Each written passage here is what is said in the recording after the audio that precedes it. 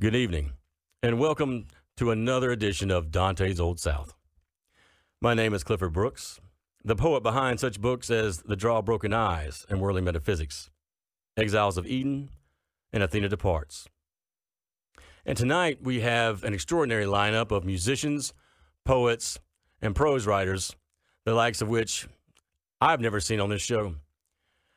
The wide-ranging talent tonight will tap dance on new sounds, prose that becomes very close to poetry, and then poets who marry words into melody. So, to keep us on track and keep your hearts beating, let's move forward. And up first in the hot seat is Mr. Kodak Harrison. He is a true legend in poetry and songwriting, as well as performing. He has been a mastermind behind the Java Monkey reading series, and his new book, The Turtle and the Moon, is something to truly stand up and clap for. How you doing tonight, Kodak? I'm doing great. It's good to be here. It's good to have you, brother. Now, we'll jump in with both feet, and let me ask you about The Turtle and the Moon. What inspired you to write it, and what did you bring to the forefront of your mind when you sat down with your pen to put it on paper? Well, I've always wanted to have something out. I've written tons of lyrics, songs, and then poetry also, and some spoken word pieces, etc. So I tried to do something pretty comprehensive. I also included some photographs of some of my abstract painting in there. And then Poetry Atlanta Press offered to put it out, so I said, great. And the saga continues. Now, you're just not a poet. You're also a songwriter. Tell us a little about your astounding career. I laugh just because astounding career sounds kind of humorous to me. My astounding career started as a songwriter, and critics back in the 80s, I've been around for a while, started calling me a poet, and I was like, I resisted that. I said, no, I'm a songwriter. I'm not a poet. But they kept coming up in reviews, and finally I accepted the label and then started doing poetry readings around town in Atlanta. I did one at the Margaret Mitchell House. I did one at a bar down in East Atlanta. And these were all monthlies in different situations that were semi-successful. And then in Decatur at Java Monkey, I started one that's been going on 17 years now, every Sunday night, extremely successful. And we've had featured poets from all over the world, literally, born in 19 different countries from every continent except for Antarctica. I talked to some of the penguins down at went to the aquarium here in Chattanooga today, and there's some penguins down there, but I couldn't get one lined up. But anyway, so we've been doing that. So between the spoken word and the poetry that I've been involved in, I've also been involved as chairman of the community board of Poetry Atlanta for like 12 years, and then I worked at Poetry at Tech, my old alma mater, for a number of years, as well as playing music all over this country and in Europe. As a musician, what are some of your favorite music venues in which you performed? Of course, I've performed all over. Favorite ones, I've got a couple of little dive bars that I always loved. Kind of home base in Decatur was the Trackside Tavern. That's one of the first places, the Indigo Girls, and that's where Eddie of Eddie's Attic started before he moved over to Eddie's Attic. There's a little place called where Leon Redbone and R.E.M. used to hang out down in Savannah called Jim Collins. I love that little place. So I like these funky little places, but I've played bigger venues also, and then also in Europe, mainly in, I guess my favorite gig of all time was in Prague at the Prague International Jazz Festival back in 2004. And there's a couple of places in Germany that I played on every tour. I've been over there on 8 tours. So there's a little place called the Wegwarte in Luclum, and then another place called Cafe Eusebia in Braunschweig that are favorites of mine. And then I used to love to go up the East Coast up to Boston. There's a little folk club. There's a famous folk club called Passim's in Harvard Square. In fact, I was playing with a saxophone player who also played with Jimmy Buffett for 15 years. And they were on break, and I met her up there, and we played Passim's, and Jimmy Buffett told Amy Lee the saxophone player. So, oh, yeah, I played there once. In fact, I opened for Bonnie Raitt there. So those are some of the places. And the very first place I have to play, I have to mention that one. My first professional gig where they actually paid you other than for tips or something was in a place called East of Eden in Salinas, California. Of course, I'm a huge John Steinbeck fan, and East of Eden was one of his books. And he was from Salinas, California, where the place is located, and that was where I had my first professional gig. So I looked at that as an omen. This is a question that may make your skin bristle or not, but I have to ask it. What's the difference between songwriting and writing a poem? Well, poems hopefully are poetry. Songs are not necessarily poetry. Some of them can be. Obviously, some songwriters, Dylan, Leonard Cohen, Springsteen, Tom Waits, are very poetic. And the major difference is songwriting uses repetition more than poetry does. In other words, choruses, repeat, and also uses rhyme and rhythm a little bit more than modern poetry does. But sometimes there's very little difference, if any difference at all. I mean, listen to a Leonard Cohen piece, and you're not sure whether you want to call it poetry or song. And for people to come and hear how you've married these two, what are some of your upcoming events into October and ahead? I was going to plug my reading at Georgia Tech, but they're going through a transition since Thomas Lux died, and they've got a new Born chair, and they're not exactly sure how the new Born chair is going to move forward with things. So I'm not sure if I'm going to be doing the reading there on November 1st or not. I'm planning a big celebration next spring on my birthday because I'll be 70 years old. I used to lie about my age and that kind of stuff, but I've given up on that. So that I'm really looking forward to that, and just some other things around town involved in music and poetry. All right. Now, before we move into your reading, tell us where we can find The Turtle in the Moon and the anthology that's out now from your Java Monkey series, Java Monkey Speaks. You can find those on Amazon, and of course you can go to the Poetry Atlanta Press website and get whatever you want of those two books. And there's also a audio version of my book that you can find from Senate Records, which is a company out of Macon, that you can find that on CD Baby as well as my CDs. I think I've had 18 different recordings released, 12 studio albums, and the other 6 are live and or compilations over the years. Some of them are vinyl, and some of the early CDs are not in print anymore, but if you look around, you can dig them up. All right. Now, before we have one of your songs on the radio, how about you read us a few of your poems? Okay, I'd be glad to do that. I call my music beatnik blues because I've been labeled as a beat poet at times, and it's blues bass, but it's not pure blues by any means. So these two pieces I'm going to read kind of fit that category. The first one is called Static on the Radio. This is the title track of my first CD that came out back in '91. Static on the Radio. People didn't want to hear anything they hadn't heard. Too busy talking to anybody around that pretended to listen. And it sounded like static on the radio. Static on the radio. Now I'm walking down this city street looking for a place to go. Someplace where I can forget this empty feeling down inside. 'Cause they got everything inside these city walls except room to dream. No room to dream. But I'm trying to take a new stand 'cause it didn't work out quite like I planned. The stage got old and the songs got cold, but I didn't have to, don't have to be told. I didn't have to, don't have to be told. The poet's words are muffled in the rain, while his footsteps echo in the night. In the distance, a lonesome saxophone wails, and a single tear rolls down her cheek. Me, I'm in this late night dive trying to fill that empty spot. So sit down, we'll talk a while, talk a while, talk a while, share the time. If there's any left over, we'll listen to that guy up there singing the blues. 'Cause it sounds like static on the radio. Static on the radio.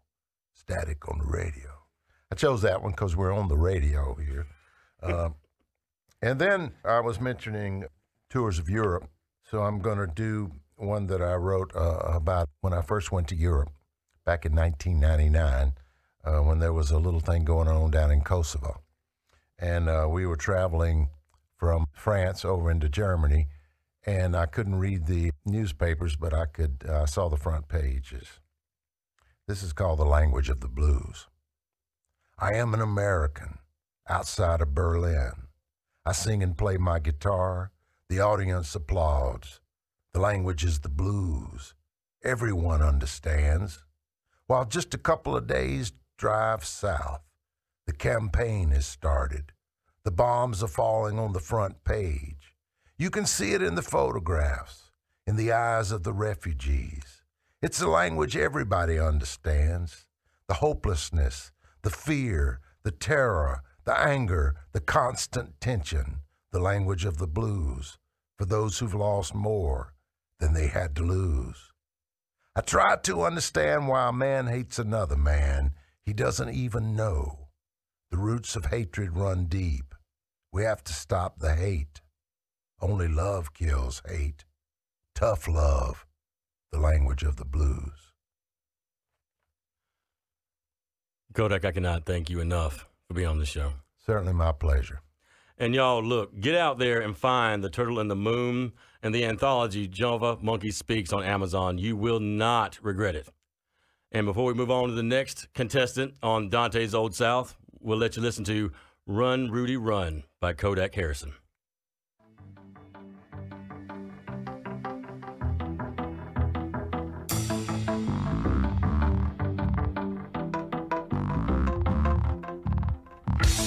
We were young, we were strong and free and determined to stay that way.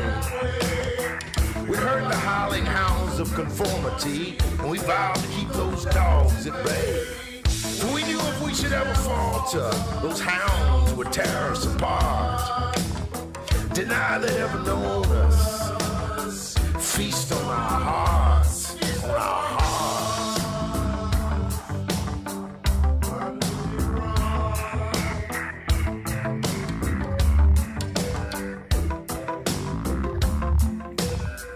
We swore we'd stay ahead of the pack, and we never once looked back. We followed our hearts and the secrets within to those places we'd never been. We live for the magic, for the living in life, found in the fire, the water, and the wind. We always remain true to our dreams on that road that never ends, never ends.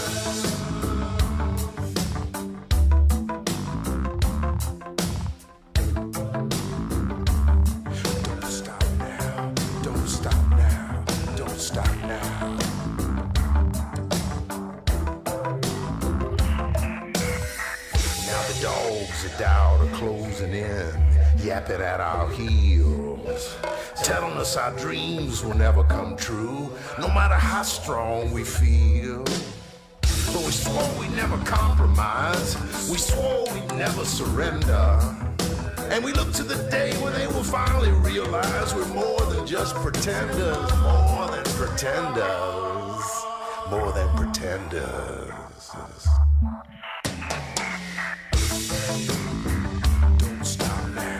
Don't stop now, don't stop now.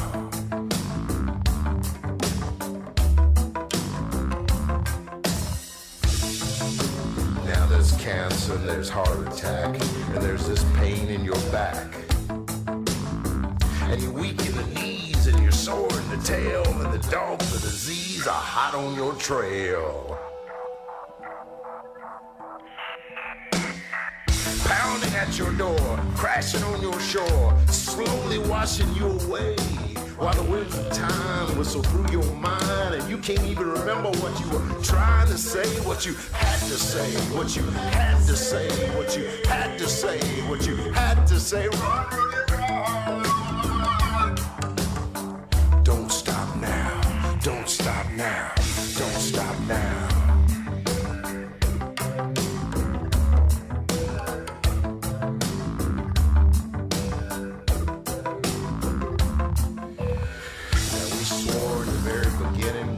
This race to the very end. So don't stop now. Don't give up now. Don't quit now. Don't stop now. Don't stop now. Don't stop now.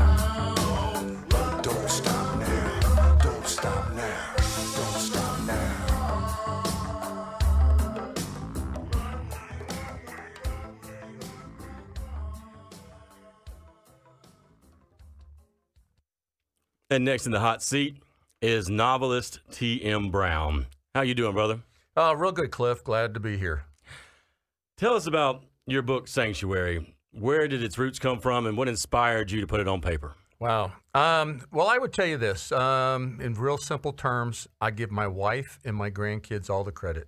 My wife one day reminded me of all the academic and theological writings that I did. She said one day, you know, these grandkids of yours are never going to read one stitch of this. And I said, well, what do you want me to write? She said, they'll read a story. So I said, okay, give me the seed of a story.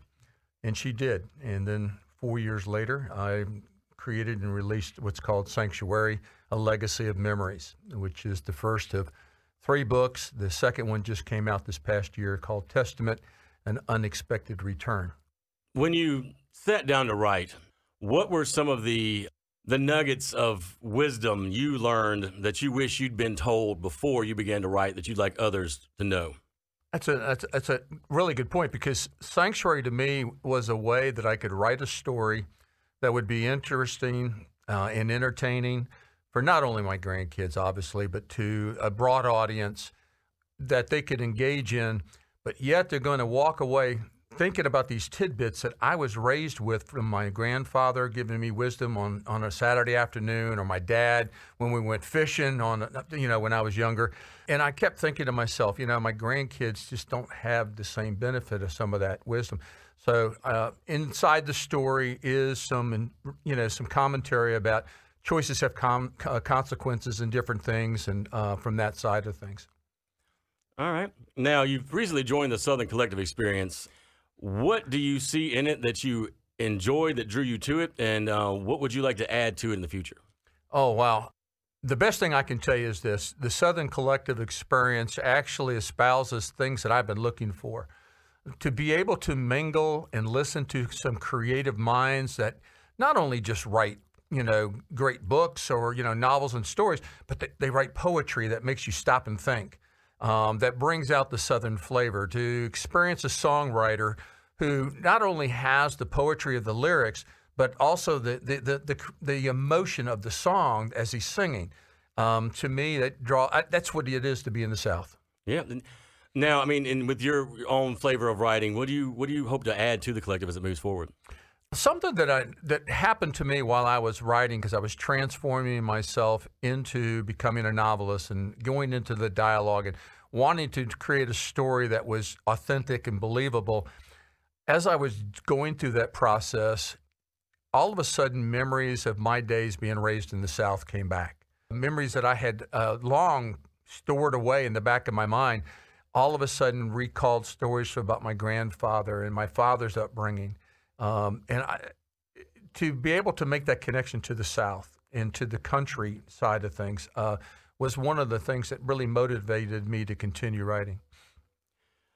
Outstanding, man. And to get a hold of your books, where do we find them online, and how do we find you on social media?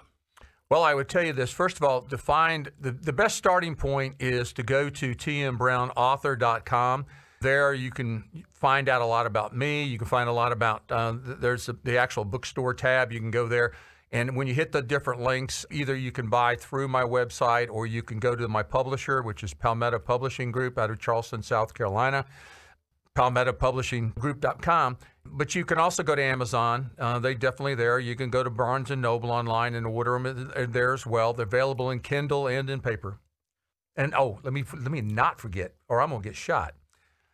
Any independent bookstore in all of the wonderful towns throughout the South. I'm a loyal fan of the Southern Independent Booksellers Alliance, and I love all of the independents, and had a wonderful experience just today at Starline Books right here in Chattanooga, and Miss Star is just tremendous. And to add a little bit more flavor to that, you and I are reading for Star at Starline Books on Thursday, the October 25th at 6:30, correct? No, that's correct. I'm so anxious about that. You just don't know. I'm biting at the bit to be able to be shoulder to shoulder with Cliff Brooks, with his wit and his poetry, and then me sitting there trying to keep up with him while I'm doing my little 2 cents from my book. Your humility betrays you. Now, let's show people just how false that is and have you read some of that stuff and how magnificent it is on the page. Well, I'll give a small taste to the folks out there. We'll read a couple of pages just as it gets started, and you'll have to do the rest because we'll be here until next week if we keep reading this. Chapter 1. Until 3 years ago, the Adams County Courthouse proudly stood since the Civil War as the landmark in Shiloh. After the powers-to-be transferred the county seat to Alexandria during the Depression, the majestic edifice underwent renovation to appease the folks in Shiloh and became the town's city hall. The elegant lady wore her nostalgic brick and stone exterior well, but the makeover had been superficial. Questions had lingered since city officials reported the fire as accidental, cause unknown. A prolonged Indian summer gripped Georgia. Though already the first Sunday of November, hot and humid weather, more suitable for early September, caused sweat to trickle unabated down my neck, dampening the collar of the fresh cotton polo I had just yanked over my head. The moving truck had pulled away while Liddy patiently watched from her passenger window. I walked up the sidewalk one last time, locked the front door of the colonial brick suburban house we had called home for the past 7 years. I jumped into the driver's seat, buckled up, squeezed the hand of my wife of 40 years, and then reached for the gear shift. Any regrets? Liddy raised her window and turned her gaze straight ahead as a silly smirk appeared. No, let's roll. We've got a moving truck to meet in Shiloh tomorrow. My foot slid from the brake to the accelerator, and our expedition jolted forward with the packed trailer in tow. Liddy stared straight ahead for the first few minutes. She caressed the manila envelope stuffed with photos, brochures, and paperwork about the house we contracted to purchase for our retirement, but soon dozed off after we turned onto U.S. Highway 19. I settled in for a long afternoon drive to our destination an hour below Albany. The all-too-familiar gated communities and shopping centers under Atlantis' ever-present shadow faded in my rearview mirror. I snapped a farewell salute as we passed Cornerstone Publishing, where I served as chief publishing editor until 1 week ago. The historic highway narrowed as the scenic panorama of autumn colors revealed more and more farms, fields, and forests along the landmark route. Liddy stirred just long enough to adjust her position and place a small pillow between her head and the window. Glancing at her as she fell back to sleep jogged my memory of the first day my eyes fell upon her on the Athens campus 40 years ago. My smile over the memory faded when I glanced at the stranger in the rearview mirror. Gray had infiltrated my dirty blonde hair, and crow's feet pointed to sagging eyelids. After an extended sigh, I reminded myself that I no longer was that spirited undergrad Liddy first met, but a second glance at Liddy returned a grin to my wrinkled face. When Liddy first suggested I consider early retirement, I turned a deaf ear. Undeterred, she persisted. Theo Phillips, it's high time you realize that you can afford to do what you've always wanted. Walk away from that job you've grown to resent and invest the time to write your own stories as you've always envisioned. Once my hard head embraced the idea, Liddy wasted little time. She arranged the sale of our home, scoured a mountain of listings, made countless phone calls, and endured long day trips, while I fulfilled my promise to my boss and worked until the end of October. Liddy strutted about the day our home landed an eager buyer, and the following evening methodically spread a collection of photos on the kitchen table of a picturesque, historic home located in a South Georgia town aptly named Shiloh. Not far from our childhood hometowns, the pictures brought back fond memories for both of us. We both felt God had answered our prayers when a day later we received an acceptance of our cash offer. On the outskirts of Albany, Liddy stirred and wiped her eyes as the late afternoon sunlight glistened between the treetops. She cleared her throat and lowered her sunglasses from the top of her head. Surveying the passing scenery, she asked with a drawn-out sigh, "Where are we?" I pointed to a well-timed road sign. "Albany's 30 more miles. Reckon we'll arrive in Shiloh a little before 6. The news earned a smile as she stared back out the window. Liddy soon turned and with a curious grin, "What were you thinking about while I was asleep?"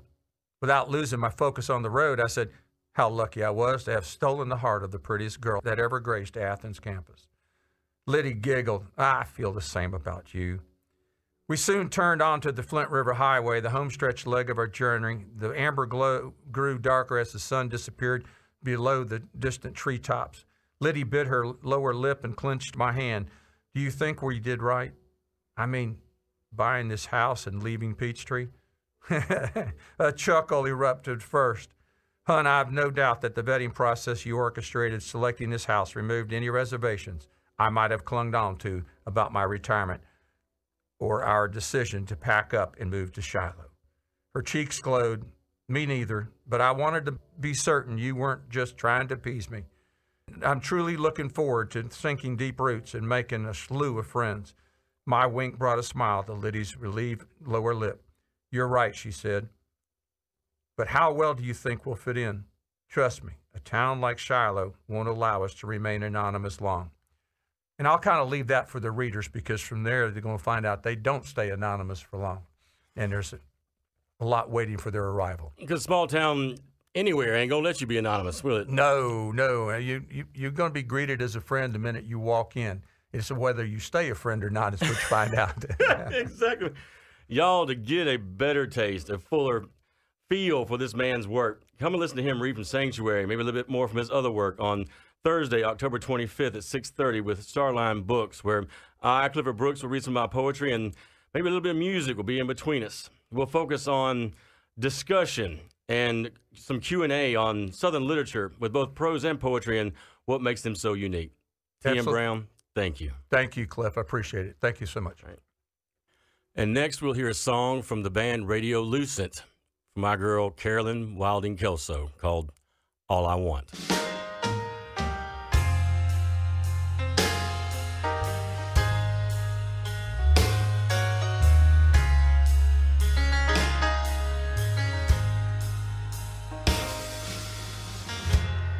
Hey, pretty babe, if you hear summertime calling, let yourself in. I'm gonna say it, 'cause I've spent so much of my life now hiding from sin. If you let me whisper in your ear, tell you all the things I desire.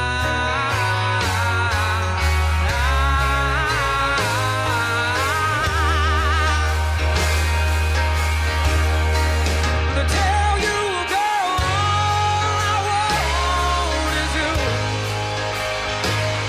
and to bed you down in the truth.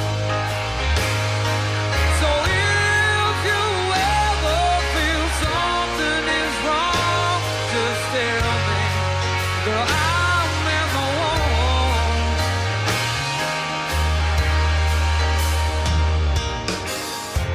Poor little baby, you have been waiting so long now for me to get right. I don't know how to say it, but I got so good at the losing behind my side. So if you let me whisper in your ear, tell you all the things I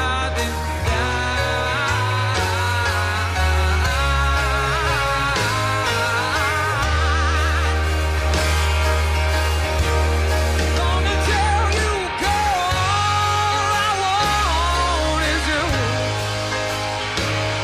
and to bed you down in the truth. So if you ever feel something is wrong, just tell me, girl, I'll never want.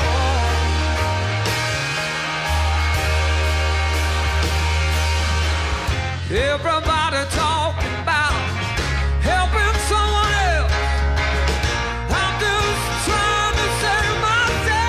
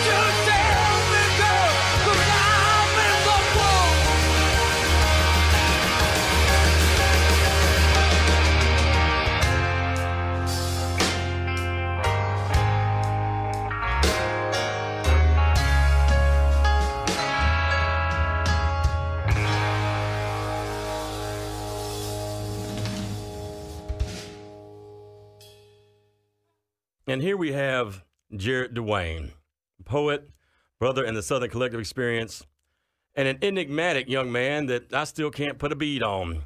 How you doing, Jarrett? Doing well. How are you? Man, I cannot complain. How's life treating you? Pretty well. Just living it to the fullest. That's what I want to hear. That's what I want to hear. Tell us a little bit about yourself, where you came from, what you're doing, where you're headed. Well, I grew up as a farm boy. Came from Fort Payne, Alabama.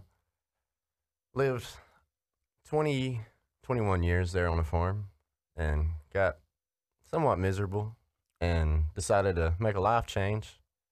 I've always loved words, yet I was late to appreciate them. I'd already finished a associate's business degree by the time I really fell in love. So I was out of my college experience, but I've delved off on my own, found what I could find.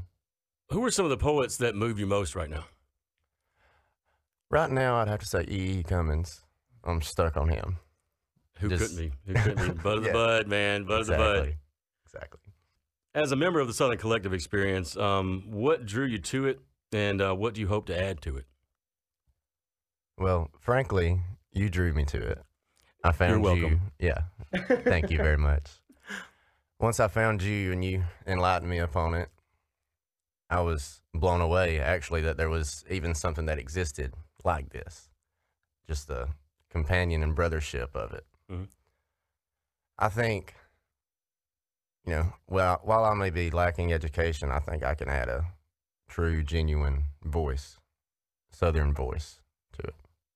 And I think you bring up an interesting point that I don't think I've ever stood upon, and it's not to rail against it, but people, not just you, I mean, I think as a society, especially in America, not hating on America, but we tend to think that book learning has something to do with the knowledge of melody and words. And have you found that when you tried to find it in the classroom, it was too constricting? That Yes. When you got out on your own, you could kind of say, what do I like? Why do I like it? And reflect back on it? Exactly. Everything in the classroom is stifling to big, open mind thinkers, and it's hard to find any heart in it. And once you get off on your own, you get to enjoy and research exactly what you want, and none of it, or well, 95% of it is not in a textbook. So it's eye-opening. So the idea of when people say from the school of life, there's more than a little bit of merit to that, isn't it? Yes, you let your heart guide you, you'll have your mind blown. Well, blow our minds with some of your poetry, Jarrett. This first one I'm going to read, I wrote it when I was on my way back from Colorado in a 89 F-150. Nostalgia rushed through me. My clothes are dirty. My conscience is bleached from a lifelong journey whose end is never reached. From the moment entered, I've been trying to escape the expectations rendered from any sort of state. I'm born to roam, but willing to face turns that were wrong along the road life takes. And so I go on living, I go on learning, yet I'm not adhering, only yearning. Thank God for the road. It'll marry you to the blues.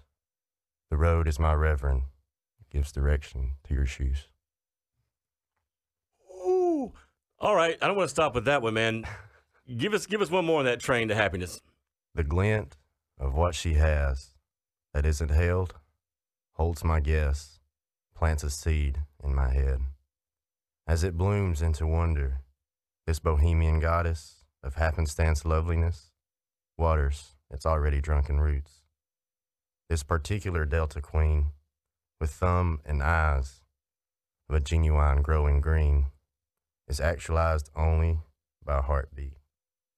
The essence she exalts has existed since the first sunrise, and will remain when the setting stops, a reminder to let romance guide your eyes.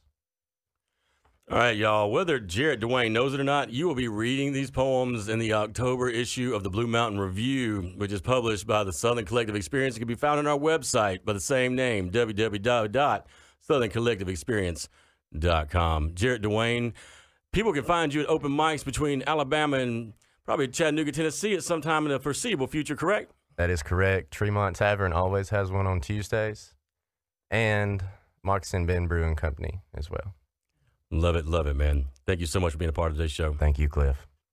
Up next, we have Mr. Stephen Wenham, who, with his Zen Buddhist kind of calm, can make a chaotic man like me feel like I am being really obnoxious every time I open my mouth without him saying a word. It's amazing how he works his magic. And recently, I found out that he's an essayist and a passionate lover of music. And I want him to share a little bit of both here on the show. Stephen, how you doing? Pretty good. Give us a little bit of background on yourself and where you came from and where you're going. Well, I grew up in Alabama and moved to Georgia in 1983, to Athens, and then to Atlanta around in 1985, and been living in Atlanta ever since. So about half my life in Alabama, about half of it in Georgia. Now, as you've traveled around the South and got your feet in music, you're a big fan of vinyl, correct? Correct. What is it about vinyl that draws you to that medium? Mainly just the physicality of it. There's just something fun about handling it. There's a ritualistic aspect of playing a vinyl record. You have to put it on the turntable, put the needle in a certain place. All of those things are just, fun to do, even though they take a little more time and effort. And then I'm at the age where reading tiny little CD booklets or print off of a website even can be difficult. So having a large format with nice artwork and liner notes that you can actually read is also a plus. But it was the format I grew up with, and so I'm kind of attached to it. Right on, man. And what is it about music that drew you to sit down and start writing essays? And you've also written a poem, correct, that's coming out in a book that has the same to do with the topic. Tell us about that. Right. So, well, I've always loved music, as we'll hear in a minute, ever since I was a child. And yeah, I try every now and then I'll find something about a song or an artist that inspires me, and so I'll write. Usually poetry. I'm only now starting to write essays, but it's something I've wanted to do for a long time. In fact, the essay that I'm going to read about Aretha Franklin had been kind of percolating in my mind for years maybe, and when I heard that she was ill and near death, I thought, it's time to write this. So I just sat down and put it together. But yeah, I've also written poetry about music. A poem that I have about Robert Johnson and a companion of his named Johnny Shines was published in a literary journal called Press back in 1999. And recently I got an email from a guy in England who teaches a university there, and one of his colleagues who was putting together a book about how to write about music had found this poem and included it as the final chapter, or the discussion of my poem as the final chapter in his book.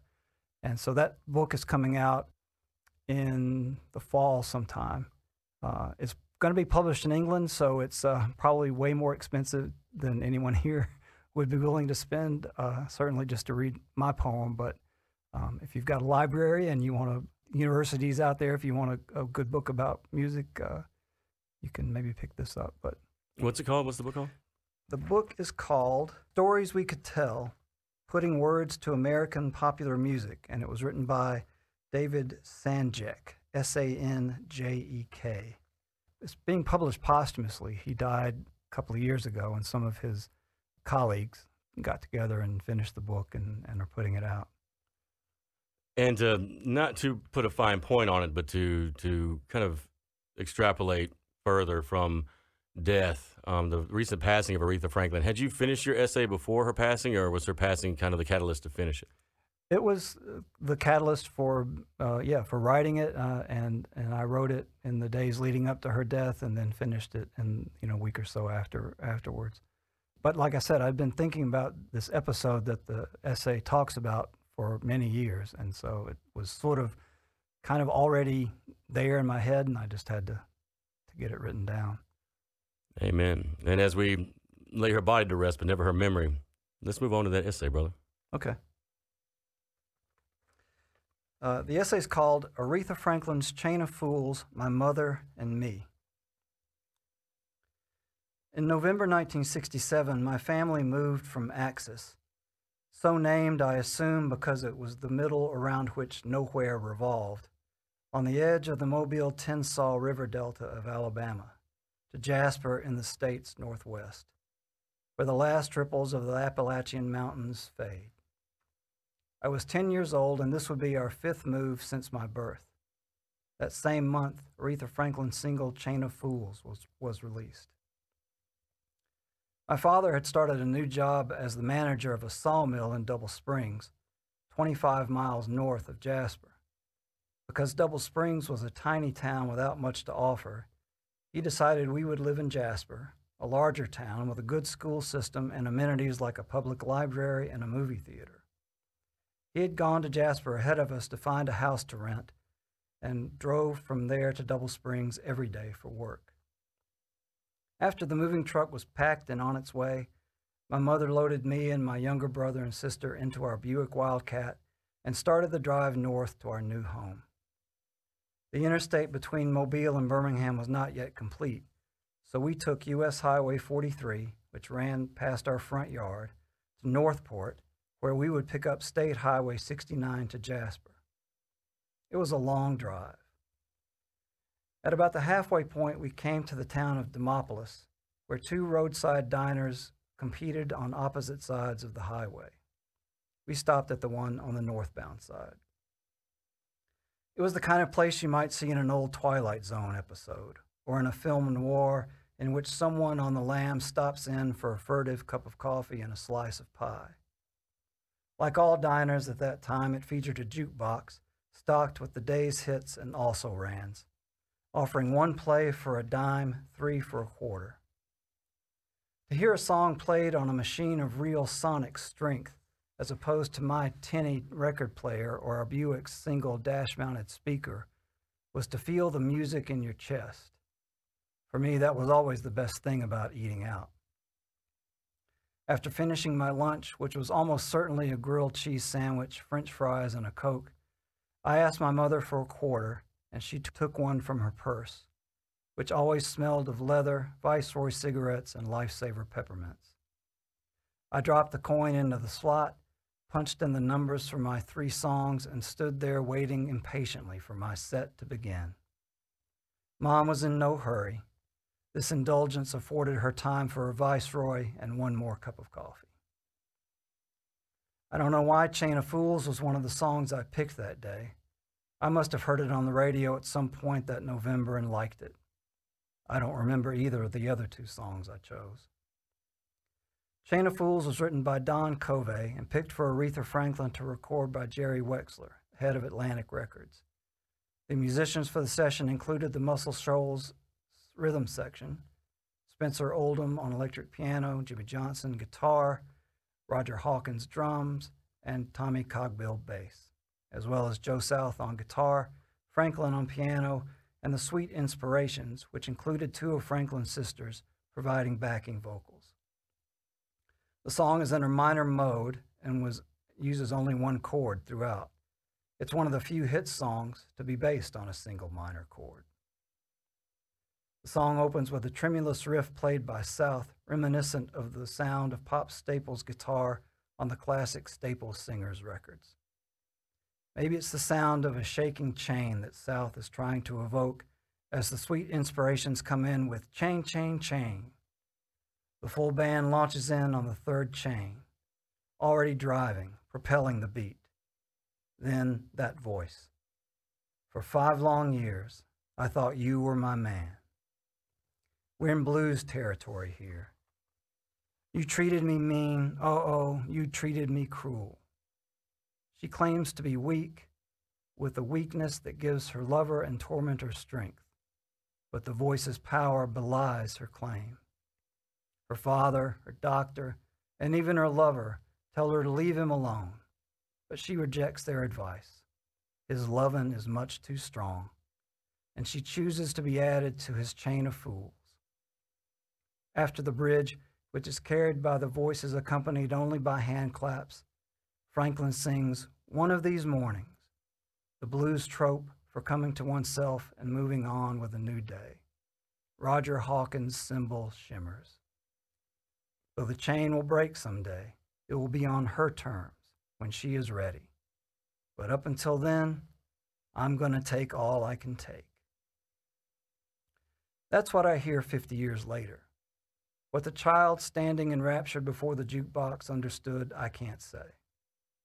My guess is that all I grasped was the pure sensation of the pulsing beat, the unmodulated drive of the melody, and the force of the singing. But that was enough. When the song ended, I returned to our table. I expected that my mother would announce that it was time to get back on the road. Our unknowable future in a new place awaited.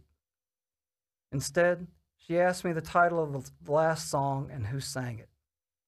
This was unusual for my mother, who had never displayed much interest in music, especially not the music I listened to.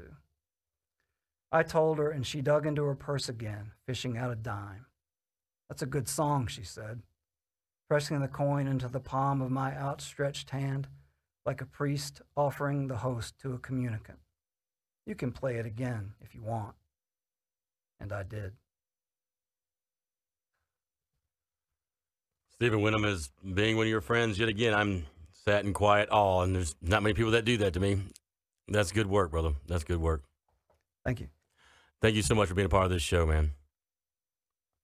It's been a pleasure. And to round out this episode of Dante's Old South with some soul and a voice somehow more melodic than mine, we have Mr. D.L. Yancey II.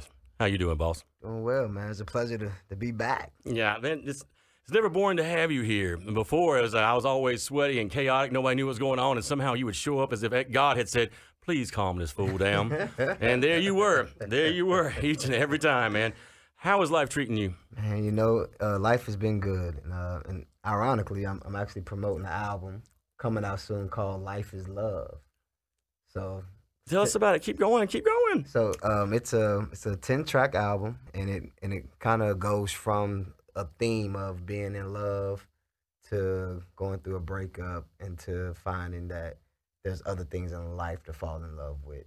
Mm-hmm. So that's kind of the myriad and the flow of the album. And so you asked, and I was like, wow, yeah, life has been pretty much love for me here lately. Right. I mean, what I know that you have a fantastic family. You have a career that spans. I didn't know until recently about the football that you had in your past. I want people to know DL after this show. Tell us all the love that you brought from your life, your history, where you came from, where you're going, and how it fits into this album. Gotcha. Yeah, so I went to University of Tennessee, Knoxville, and played football varsity. Lettered there for 5 years as a walk-on running back. Wound up getting a scholarship. Had a daughter my sophomore year. Majored in engineering. Had high hopes of going to the NFL. Got really close, but didn't quite make it, and came to a period in life to where I was like, all right, what am I going to do with myself? So I've decided to go to my second love, second passion, which was music other than football, and taught myself how to play the guitar. And since then, 10 years later, man, I've a beautiful wife. I've got 4 children. Career in engineering is going well. Got a chance to run into this genius right here, Mr. Clifford, to do some things, right? I mean, just things have been just falling in place. Well better than I could ever imagine a plan for myself. So the album's kind of a reflection of how, you can have a plan for yourself, and then sometimes, God can have a better plan for you. Mm-hmm. And then when you realize the plan that you're living is better than the plan that you probably imagined. Right. Yeah, life's love. Exactly. And again, it comes full circle. It's all in that album, isn't it? Yeah. Oh yeah. It's all on the album, man. Absolutely. Now, as I mentioned before on the show, there's an upcoming reading event and some music at Starline Books on Thursday, October 25th at 6:30. And am I to understand that you're going to be a part of that? Yeah. We'll come by and play some tunes, bring my acoustic guitar and microphone, and we'll play some songs. I'm looking forward to it. Now, to come around, I want people to understand that the breadth of what you're getting into. Even if the book is not ready to roll, the idea, I want people to know about it, the children's book that you have in your mind that you and I talked about earlier. Where's that at and how are you thinking about it? Yeah, so the first book is written. I have a great foreword by a great person. throw that plug out there. But the goal of the book is to be able to promote science, technology, engineering, art, and math to the youth. So the goal is it's for like really, really young ages, early reading years, have full of bright pictures and stuff that reflect modern technology. But the book is going to be poem based. So I was a Dr. Seuss fan growing up, right? So it's kind of like having that idea of bringing that back, but using poetry to be able to promote the science and the technology, engineering, arts, and math. Because people say often, like, well, you can either do pretty words or you can do math. But if you can do music, you're doing math. And you marry that around with your books and with your life in general, don't you? That's right. That's right. Even with we have rehearsal later on, and we're going over a song that we never played before as a band. So what we're gonna be talking, we're gonna be talking number system. What key you're in? Play the 1, play the 3 or 4. So it's like math. Just it's surrounded in everything that we do, and a lot of kids I talk to, especially in the African American community, they say math's tough, math's hard. And I'm like, no, it's not. So it's being able to show how math is involved in everything we do to kind of help pull out that creative side that's inside of us all. Right on. And bring some of that math and passion and poetry to the forefront of what we're doing right here. What song are you gonna do for us and lay it down for us? So I'll do a song called Ship of Salvation. It's a song that I wrote a little while ago. One of the first songs I wrote when playing the guitar. And it's kind of almost, like you said, that peace in the storm type of vibe, type of feel, right? So all right, we'll play that, Ship of Salvation. Please do.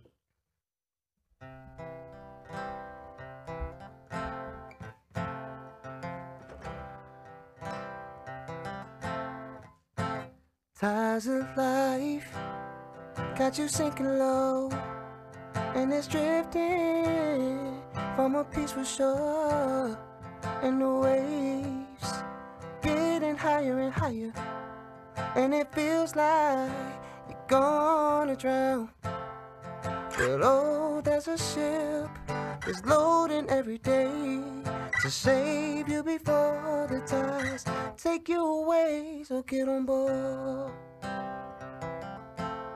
The ship of salvation, so get on board. No need in missing the ship of salvation. Living life is like swimming in the ocean against the waves and the current are the problems you're facing on a daily basis. But oh, that's a ship that's loading every day to save you before the tides take you away, so get on board. The ship of salvation, just get on board. No need in missing the ship of salvation. Whoa, the waves are falling, and the water is freezing cold. It gets lonely living in darkness. You can't make it on your own, so get on board. Get on board.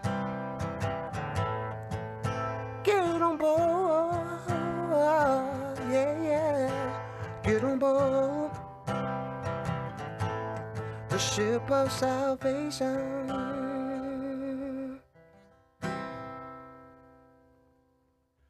DL, you make life melodic and real, man. Man, I appreciate it, brother. DL Yancey II, y'all. God bless you. Thank you for coming on. Likewise, thank you. Ladies and gentlemen, I want to thank each and every one of you for giving me, Clifford Brooks, and my band of rowdy heroes the time of day. I want to thank WUTC and NPR for having us on and appeasing my need to get literature on the air. And to bounce off of Stephen Wenham's idea and love of vinyl, I want to close down tonight's show with a poem of mine called Resurgence, from my first book of poetry, The Draw Broken Eyes and Worldly Metaphysics, now out in its second edition through Kudzu Leaf Press. If you visit their website by the same name, you'll also find my other two books, Athena Departs and Exiles of Eden. Resurgence. Taking turns to dig ancients out. Hank Mobley records get shuffled with Kerouac's drunken haikus and Nat King Cole's Route 66. Discolored cardboard, unsellable a decade ago, now redeems itself. Real dervishes keep a table spinning to dance while they decide Ray LaMontagne sounds like a thoughtful winter. Y'all, thank you so much, and God bless.